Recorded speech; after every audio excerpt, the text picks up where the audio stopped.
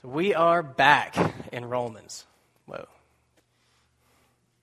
And I am so glad to be back in Romans. I love being in a book. Now, today's passage, what I bring to you, I have good news and bad news. Which do you usually prefer to get first, the good news or the bad news? Who's a good news person? I heard David's a bad news person. Who's a bad news first person? Good, because that's what you're going to get. It really didn't matter what you elected, because I've got it planned out already, and it's bad news first. And the bad news is really bad. But the good news is really, really great. And I think both of them are more extreme than we tend to think. The bad news is worse than we tend to think. The good news is better than we tend to think. The bad news is this. The bad news is that sin will continue to make our lives miserable until Jesus returns or we die. Aren't you glad you made the effort to come and hear this? Sin will continue to make our lives miserable until either Jesus returns or we die. When I say sin, I'm talking about all the bad stuff that we do, from the morning grumpiness that makes us snap at our family members to nuclear war. All the bad stuff, from big to small. That's what I'm talking about when I say sin. It will continue to make our lives miserable until Jesus returns or we die. It's just a fact. And I'm not just talking about society at large. I'm talking about you and me. And I'm not just talking about non-Christians. I'm talking about Christians. And that may be news to some of us. May not have gotten that in the fine print when you signed on. But even as Christians, yes, we're immediately freed from sin in a lot of ways, but we're not totally free from the grip of sin until it's all said and done, until it's over. And Christ comes back and makes it complete. We're freed from sin's, the condemnation of it, the guilt and the filth, I like to say. We're clean from it. When God looks at us, he sees Christ's perfection. But the grip of it is still in our lives until the end. I like to picture a tree. Picture a tree. You picturing it? Got it in your mind? Use your imaginations this morning. Picture a tree in the woods, and it's completely overgrown with vines. Wrapped all the way around. You can't even see the bark anymore. All the way up to the very top, all the way out to the furthest limbs, wrapped in a parasitic vine that is eating that tree alive, cutting it off from oxygen, killing it.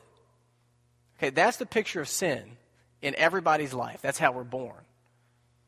Now, when you become a Christian, something radical happens in your heart, and you're changed.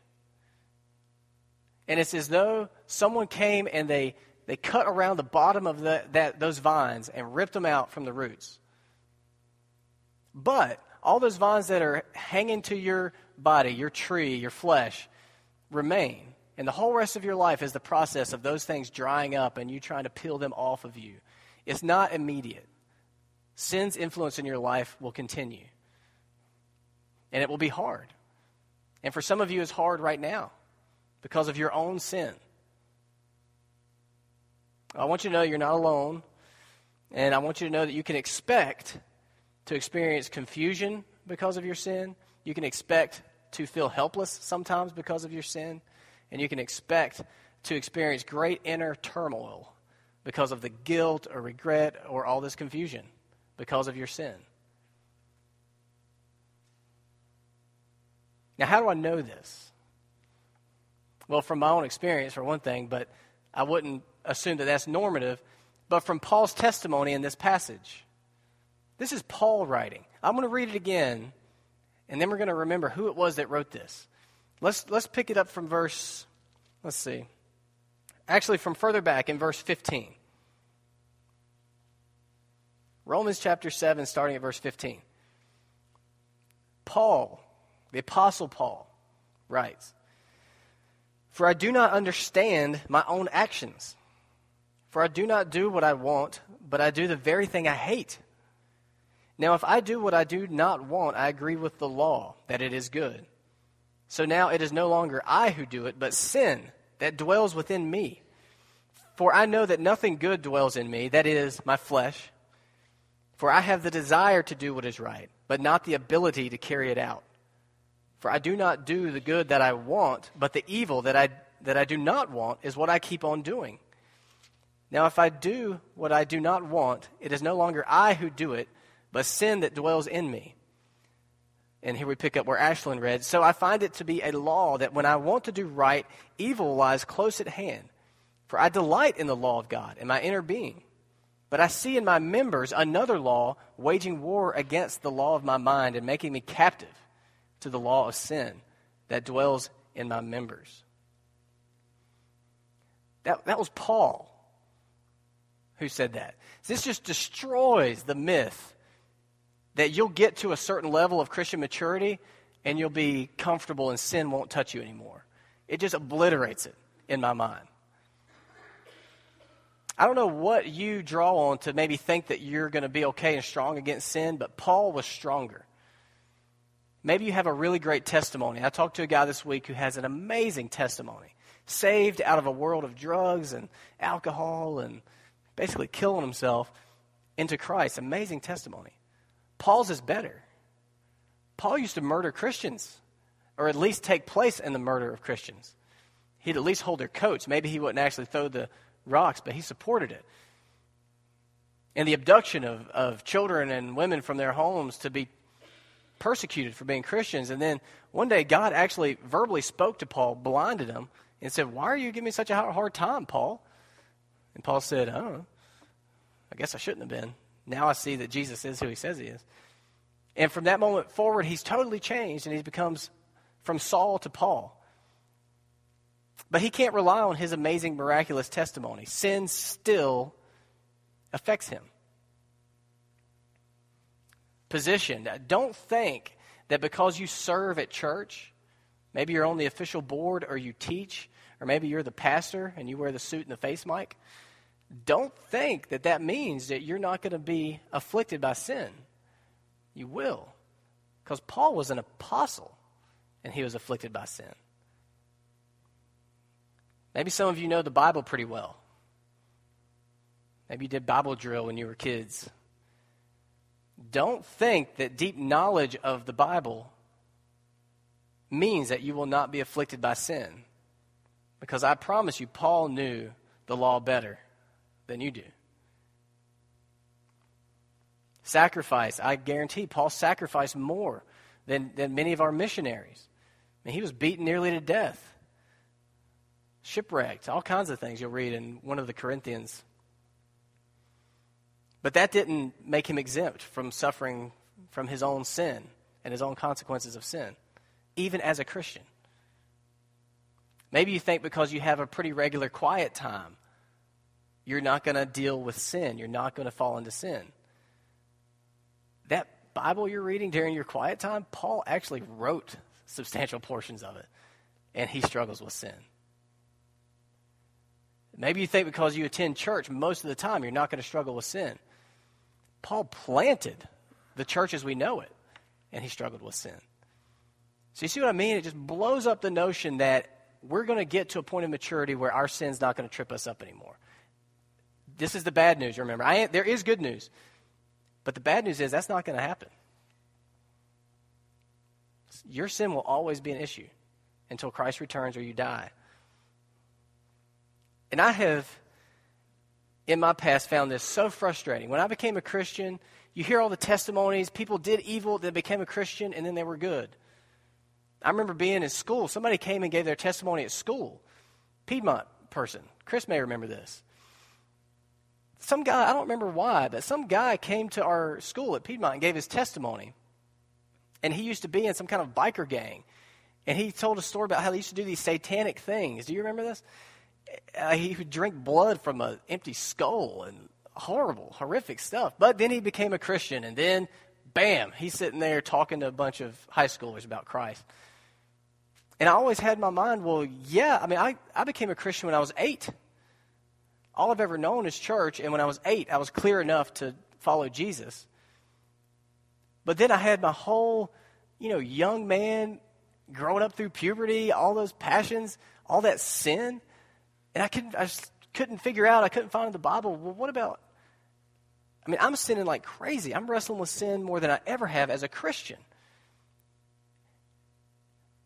And in my younger years as a Christian, I was so frustrated because I felt like I was missing something.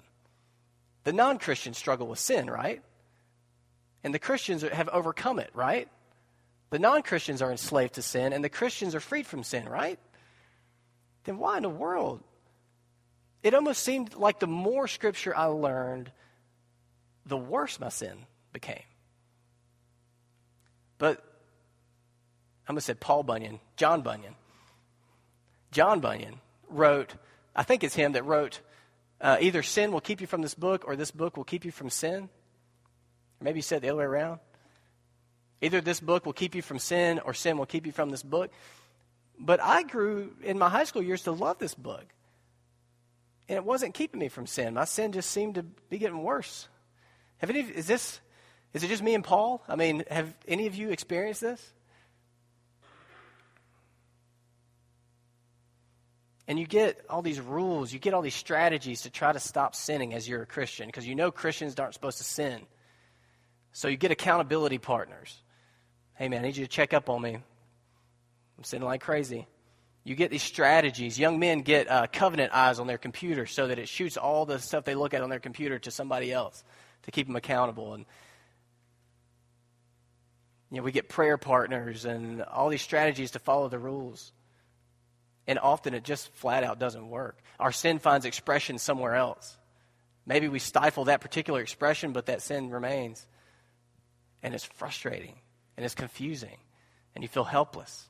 And you're filled with all this turmoil because of the guilt, and you start to want to hide it, and you start to want to act like, I don't sin, I'm a Christian. Because you think that's how Christianity works. It's not. I think we've understood what the rules are for. I know that I have in the past misunderstood what the rules are for. Because rules can't stop sin. Rules can't stop sin any more than a speed limit sign can stop you from speeding. Rules can't stop anything. I'm not really up on current events that well, so I'm probably about to make an idiot out of myself. But the Prime Minister, David Cameron, that's his name, right, recently made a speech. They've had all kinds of riots and gang activity, I guess. Anybody familiar with this? Am I on? No? Okay. I heard this, so it's got to be true. I looked it up. It's true. He made this speech about what he called Broken Britain, and he said he's going to make it his number one job to turn around the lives of this 120,000 families that he perceives as being the root cause of all this violence and rioting and gang trouble. And he says the main problem is that these families are full of irresponsibility and selfishness. And he's going to fix the slow motion moral decay of Britain. He's going to turn these families around. And you've got to be asking yourself, how? That'd be great. Go for it. But how? How do you turn around sin in people's hearts? He's not going to be able to legislate it. Say it's illegal to be irresponsible from now on. It's illegal to be selfish from now on. That's not going to work. I think he misunderstands what the law is for too. But that's what this whole passage is about. This whole passage is Paul explaining the proper place of the rules of the law. Remember, he's writing to a church that was the old school Jewish Christians and then the modern, the new, the pagans that had just recently gotten saved. So in the church was a mix of cultures of the traditional and the modern, the rule keepers and the people who love the freedom that they have in Christ. That's who he's writing to. And the whole book so far, he's been bashing the law. The gospel sets you free from the law. You don't have to live up to the law anymore. And you might start to think that the law is bad, but it's not. So back up with me even further to verse 7. And we'll read a couple of verses to get the idea of what he's talking about, to get the idea of why Christians still struggle with sin like they do. Verse 7, what shall we say? Is the law sin? By no means. Yet if it had not been for the law, I would not have known sin. For I would not have known what it is to covet if the law had not said, you shall not covet. But sin, seizing an opportunity, through the commandment produced in me all kinds of covetousness. For apart from the law, sin lies dead. I was once alive apart from the law, but when the commandment came, sin came alive, and I died. The very commandment that promised life proved to be death to me. For sin, seizing an opportunity through the commandment, deceived me, and through it killed me. So the law is holy, and the commandment is holy, and righteous, and good. Did that which is good then bring death to me? By no means. It was sin, producing death in me through what is good, in order that sin might be shown to be sin, and through the commandment might become sinful beyond measure. See, the law, the rules, the do's and don'ts, they don't kill sin. They expose it and provoke it. 10 Commandments, even the law, when I tell you that God commanded us to love God and love people, that's not changing your hearts. That's exposing and provoking sin. Have you ever heard that? This is such a novel idea to me as I study this that explains so much of my experience as a Christian. It exposes it. In verse 7, it says, if it had not been for the law, I would not have known sin. Excuse me, my voice just tried to leap out of my body onto the carpet. It provokes sin. That's what he says in 8 through 12. But sin seizes an opportunity through the commandment. Sin is like a monster. It is active and aggressively against you. And it seizes opportunities to produce death in you. I was once alive apart from the law, but when the commandment came, sin came alive, and I died. The very commandment that promised life proved to me to be death. For sin, seizing an opportunity through the commandment, deceived me, and it killed me. So how can he then conclude in verse 12, so the law is holy, and the commandment is holy, and righteous, and good? That doesn't sound good. Why is it like this? And how can he conclude that the law is good when it brings about death through sin? When it stirs up our sin? Well, I think he explains it in verse 13. Did that which is good then bring death to me? By no means. It was sin producing death in me through what is good. And here's the why. Here's how it works. Everybody still with me? Good. This is where it gets good. In order that, all this is true, in order that sin might be shown to be sin, and through the commandment might become sinful beyond measure. See, it works this way so that we will see just how bad and how deep our problem is. Our sinfulness is beyond measure. You cannot cope with or manage your sin. You cannot, through a computer program or through an accountability partner, cope with or manage your sin. It will seize every opportunity to kill you. So that we have to cry out like he does at the end of the passage in verse 24, wretched man that I am. That word wretched means miserable, desperate. Man that I am, who will deliver me from this body of death? Picture it like you ever see the movie Gremlins? I actually have never seen the movie Gremlins, but I remember it. They're these little fuzzy balls of hatred and pain and doom, right? Maybe I'm totally wrong. I should look these things up. Meredith told me to always look things up before I try to use them as examples. And I'm not doing so. Okay, picture there's a gremlin inside you named sin. And yeah, it probably lies dormant a lot of the time. But when you come through those doors and you start to hear God's word, it's like God opens your mouth and pokes that gremlin with a stick. It doesn't kill it. It riles it up. It makes it angry. It provokes it. It stirs it up so that you have to acknowledge, whoa, there is a lot. There's a gremlin inside of me. My problem runs way deeper than I thought. I thought I could take a pill and feel better. But no, I have a gremlin inside of me trying to eat me alive from the inside. Wretched man that I am, who will deliver me from this gremlin? We need a deliverer.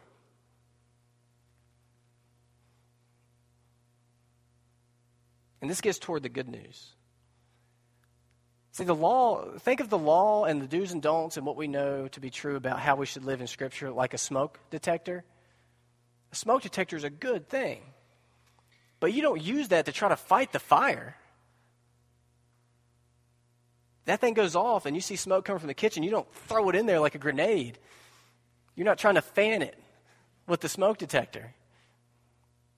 All that smoke detector is there to do is to say, you're about to die. Get the heck out of there. All the law is meant to do is push us into the arms of the deliverer.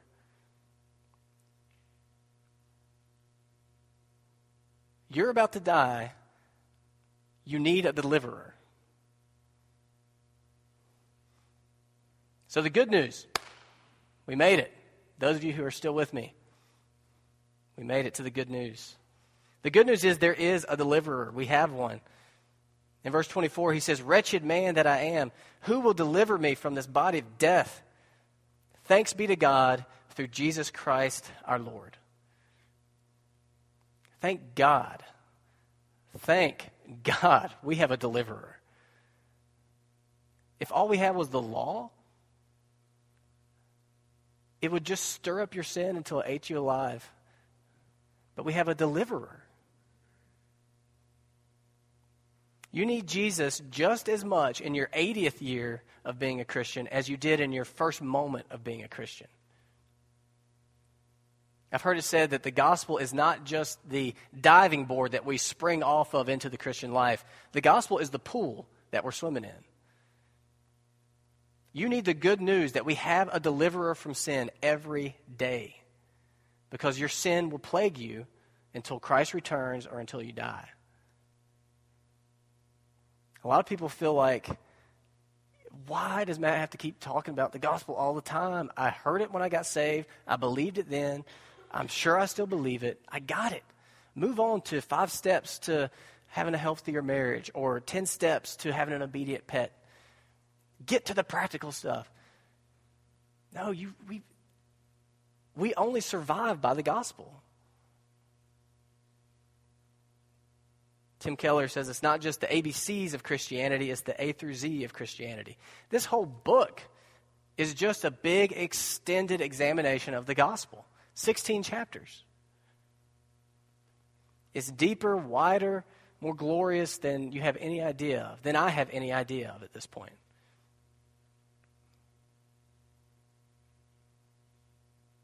Recently, I've started just kind of asking people, what is the gospel? I might be coming for you. I might ask you that, so start thinking about it, really. It's kind of a jarring question. Will you explain to me, how do you perceive the gospel? What is the gospel? And I get all kinds of answers. Popular one is, the gospel is, most people remember that it's good news, so they're trying to feel around something about that. It's good news that God loves us and it's in the Bible. Basically, the gospel is the Bible.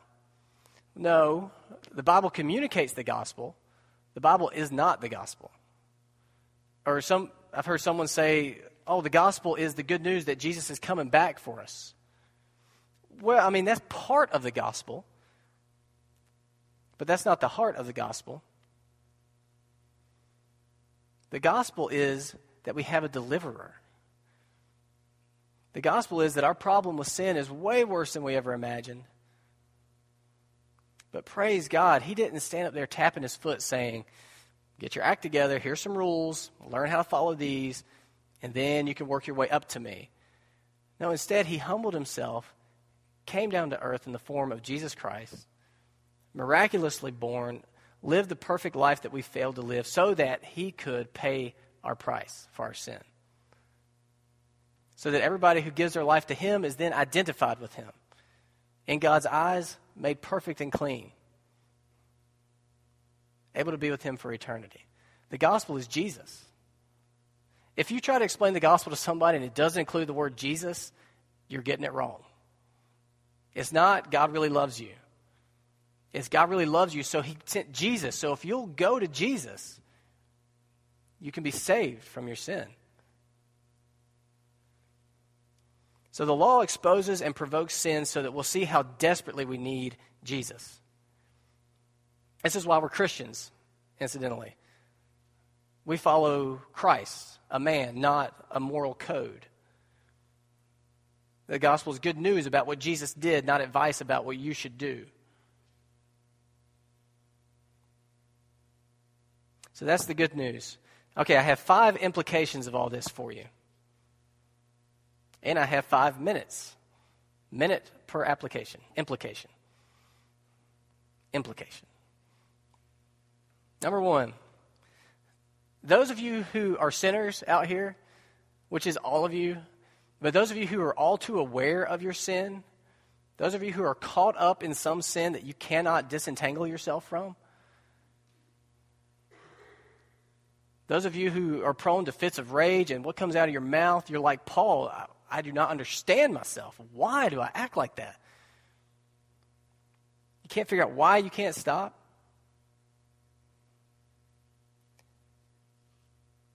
The implication of all this for you, don't despair. Just go to the deliverer.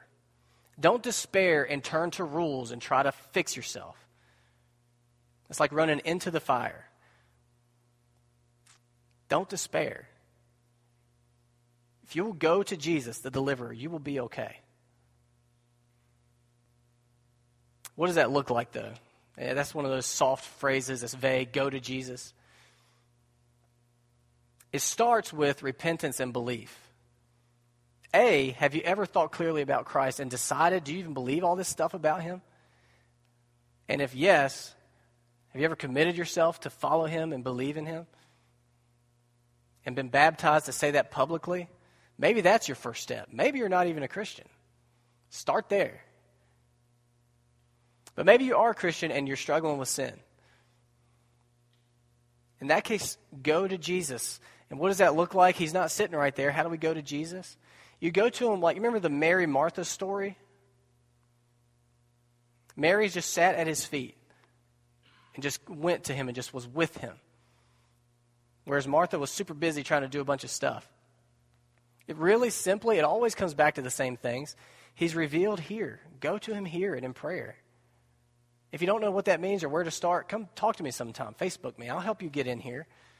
I exist for that. And then you start to grow and you start to get more entranced with Jesus, the deliverer.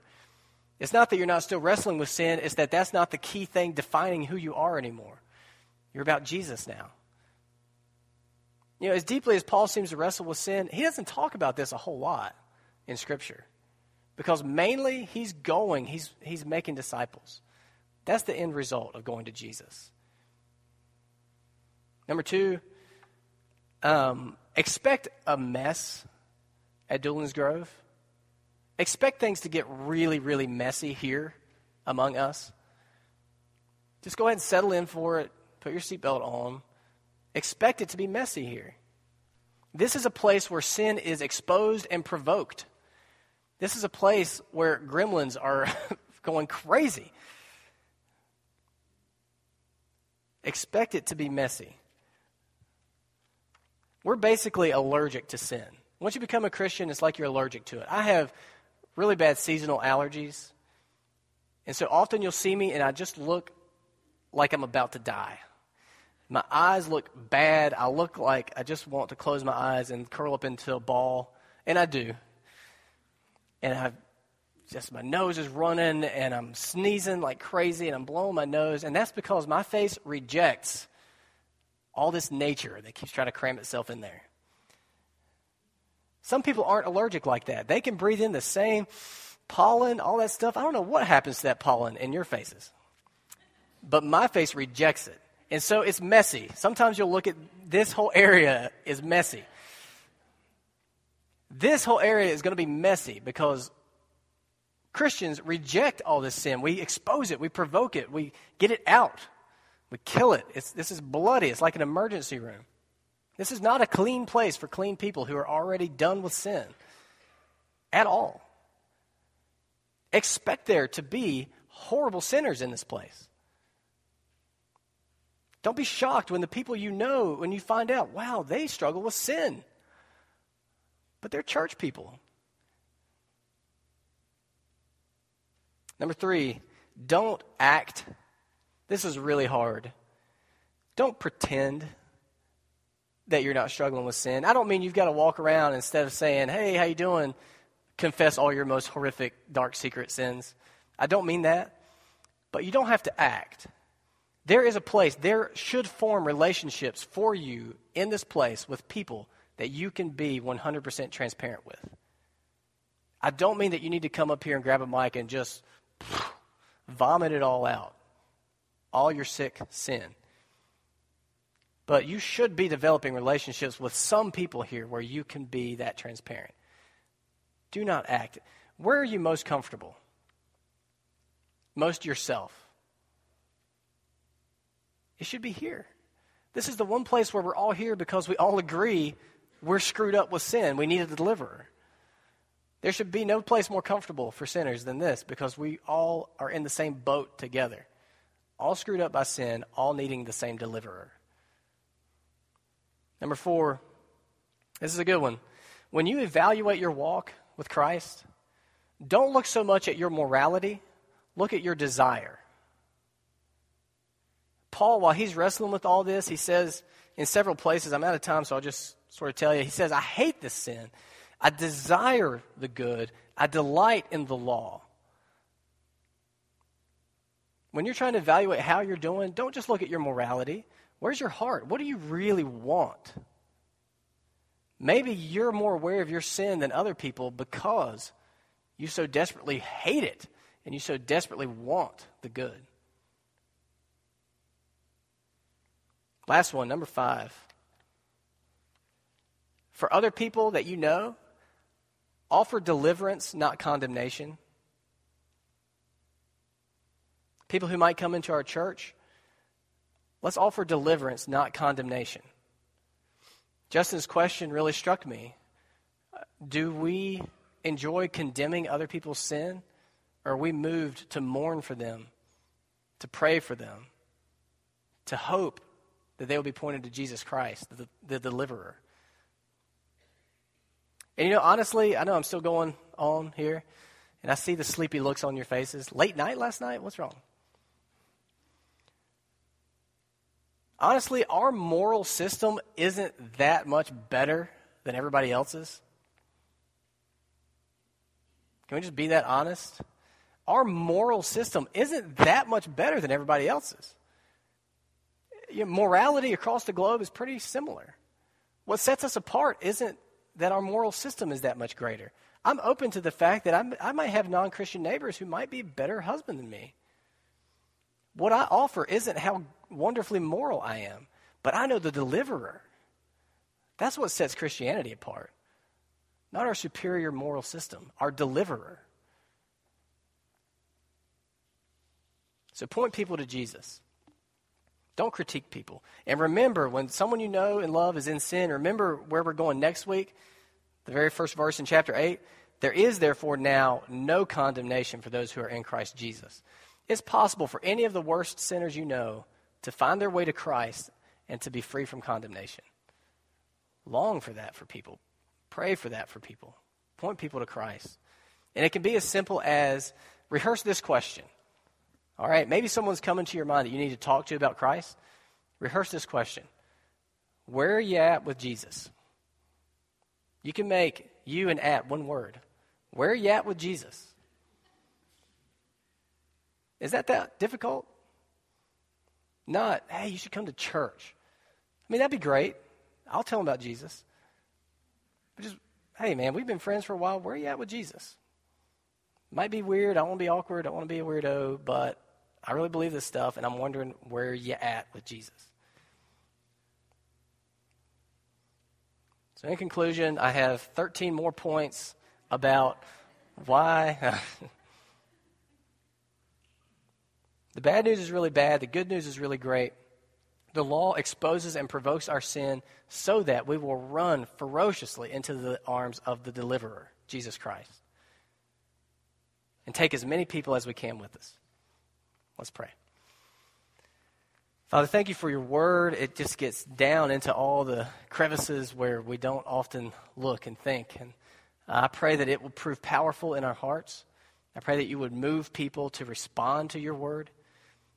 There are people in this room, I'm convinced, that are not Christians, and I pray that you would regenerate their hearts and save them through Jesus Christ.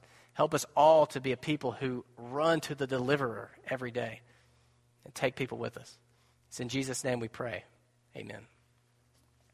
Now, just one note. As we sing our closing song, it's a great time if you want to come forward and pray about anything. If you know that you need to become a Christian, if this is you, come up here and I'll talk to you about it right now. We'll pray together right now during this song. Or if you just need to do some business praying, we have the prayer benches. It's a great opportunity. I'll just come ask if you want me to pray with you, and if you say no, I'm not going to bug you. Use this as an opportunity to respond before we get out there and life gets loud and busy and we forget God's word.